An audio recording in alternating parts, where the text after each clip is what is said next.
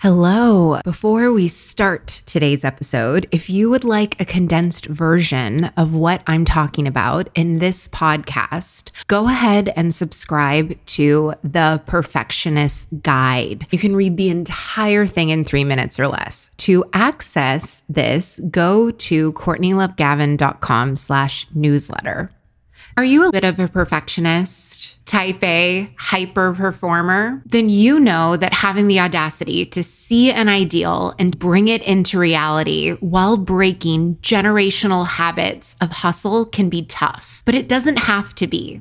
If you are ready to burn bright instead of burning out, to lead without losing yourself, and to enjoy the life you have worked so hard to create, then keep listening. I'm your host, America's leader on rewiring perfectionism, CLG, and this is Perfectionism Rewired, the podcast. Welcome to Perfectionism Rewired. In this episode, you will learn the 2-step process to make intentional, empowering choices to use your perfectionism.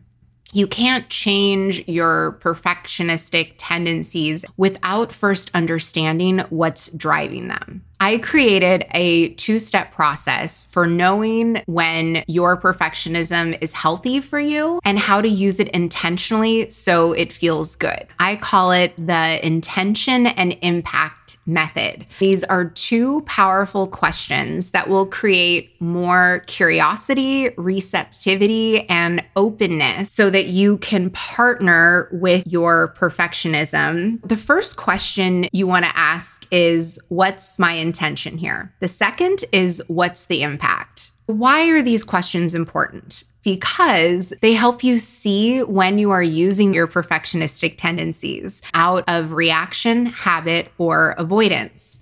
And the more you understand how this is showing up, the quicker you're going to be able to notice when you are reverting back to pressure or reacting to stressors. From a young age, most of us are operating in a simmer, stressy level. Our amygdala starts to interpret all of these uh-ohs around us. So your amygdala is your alarm bell system in your brain, and it actually gets bigger and bigger and bigger the more that we use it, especially when you start to get into a more stressful place and you don't properly get out of stress. When I say get out of stress, I'm not talking about going on a retreat or downing a glass of wine to take the edge off. I'm talking about metabolizing the stress that is in your body. When you start to feel stress building up within you, and then something else happens, and then something else happens, your alarm bell system gets more sensitive. And pretty soon you start to interpret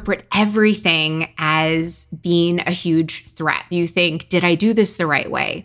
Is there something wrong? Is that person mad at me? Something that you might normally be able to handle because your stress levels have built up. Someone not liking you, being rejected, that is going to feel like a threat. Then the perfectionistic traits come in and they become a shield from these perceived threats instead of being this powerful sword that you can use to blaze a new trail.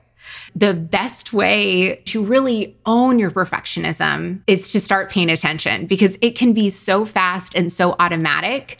It can seem like you weren't thinking at all and your perfectionism just happened, but that's never the case. And that's actually a good thing, because that means that you are always in control. So you can ask yourself, what is my intention here? Do I feel stressed? Do I have a lot of tension in my body? You also want to get specific to your perfectionistic tendencies. Every single person has unique perfectionistic cues. So this is where you get to be like Nancy Drew. And there are 4 areas that you can look. There are physical cues.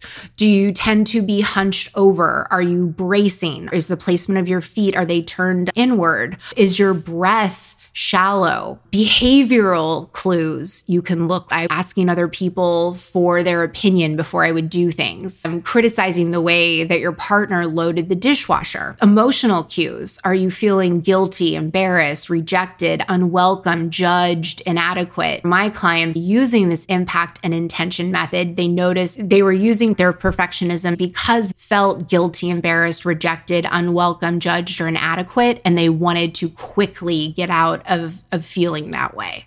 And the last clue is cognitive clues. So these are things you think to yourself, or maybe that inner critical voice says where it's like, I have to get this right.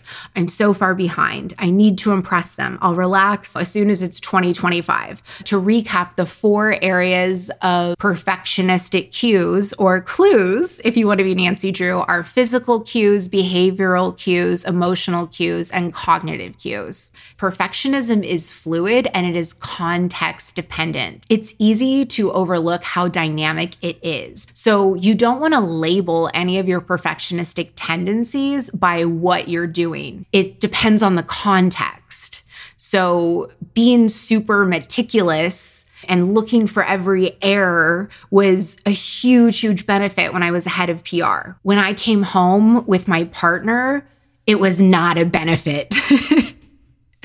You want to look at your perfectionism by the intention and the impact that it is having. If you notice that you're people pleasing, for example, is it because you want to be accepted?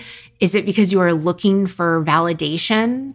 Anything that you do to fit in or to gain approval, like once my husband is happy with me, then I will be worthy of love. If there is a contract, like if this, then this, when it comes to your intention, if your why for your perfectionism is an answer other than because it makes me feel alive, because this is what I really want to do, because this is what I desire, because this is what is in line with my values, because this is what lights me up, then your perfectionism is unhealthy. By looking for the clues, you can pay attention to what your unique perfectionistic patterns are. And the more you notice it, the more that you can begin to shift it in the moment and decrease the stressors. By decreasing the stressors over time, it's going to help you so you are not triggered by so many things. You might not know any of your perfectionism clues at first. That's normal. I just want you to keep being curious. Just keep asking the question, what is here? What am I noticing? If you're looking for a reason as to why your perfectionism is on autopilot, it's not because your parents only praised you and you did everything perfectly when you were 6. Like, none of that matters. You're not an archaeologist. We are architects. We are building your future. And so what we want to figure out is why you are choosing to perfect today? Why are you choosing to be paralyzed today? And we got to get really sharp at figuring that out. If you forget to ask, what's my intention before your perfectionist tendencies is off to the races, that is okay. Just remind yourself to do it next time. Maybe you set an alarm on your phone for like every 2 hours to help you so that you can start checking in with yourself. One question I get about this is, what happens when you catch yourself spinning on an intention that you don't like? I need to prove to other parents that I care. That's why I'm baking 4 dozen cupcakes. You noticed it and you decided to do it anyways. So you're like, whatever, I'm just going to take 6 hours of my day, make 4 dozen cupcakes and drive them over to school. Now, one of the worst things that you've ever been taught is that feeling bad about your behavior will motivate you to change. That is not true, and it has scientifically been proven people make sustainable changes and accelerate 10 times faster when they are feeling playful and courageous. So feeling bad or judging what you're beginning to notice, it's not going to help you. All of the information that you get from the intentional impact method is important. It's going to build your awareness and help you pinpoint where to start interrupting your patterns. Now, let's talk about the second question in the intentional impact method. How is your perfectionism showing up? What is the impact? I want you to ask yourself before you start and halfway, how is this feeling? If it felt energizing for you to intentionally organize the bookshelf and 3 hours have gone by, Does that still feel energizing to you?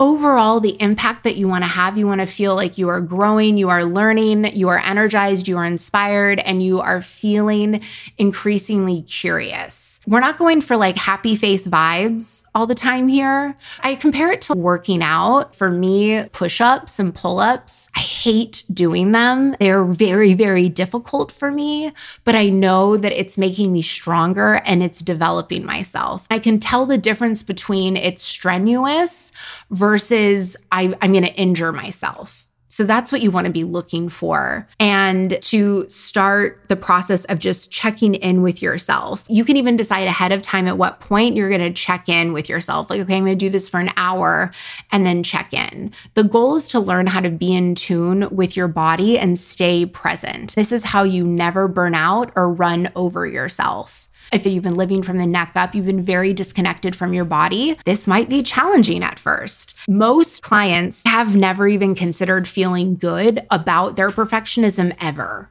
When they check in with their perfectionism, and they'll notice at an hour, they're feeling sort of drained, but their all or nothing thinking will come in and they'll be like, I need to finish it. I need to do all the steps. And what they don't realize is they're over functioning. I just want you to think about this. If you're always playing your same plays with perfectionism, you're never going to learn what actually needs to be done. Try this at work. Just like pick a time that you're going to do this. And if the hour is up and it's 80% instead of 100%, just send it in, see what happens. Colleagues start praising for completing things faster. All of the worries about the amount of errors or all these imaginary concerns disappear, and you actually get your time back. And the insula, which is one of my favorite parts of the brain, the insula is involved with us being able to choose how we feel in our body, our motivation, decision-making, our mood, our ability to be present and experience pleasure. The gray matter of your insula can actually grow through you focusing on your internal experience. It is why I created the intentional and impact method. Your action step is to start asking, what's my intention? What's the impact? And finding your own perfectionism clues. Are you tired of being in a robotic relationship with success, with zero meaning or joy during the process, where your victories feel anticlimactic? If you're nodding your head yes, listen closely, because I might have the solution you've been searching for. My Perfectionism Rewired Accelerator. In Perfectionism Rewired Accelerator, you are centering your identity on your possibilities instead of your limitations. I've done the hard work and taken out the guesswork to give you frameworks backed by neuroscience, proven to work even for the most type A, high-strung, stubborn, control freak perfectionists. In the first 30 days, you'll possess a quiet confidence, so secure in yourself and your achievements. Your self-compassion will go up at least 250%. So if you want to save yourself years of trial and error, go to CourtneyLoveGavin.com/accelerator today, or just click the link in the show notes to check out the Perfectionism Rewired Accelerator.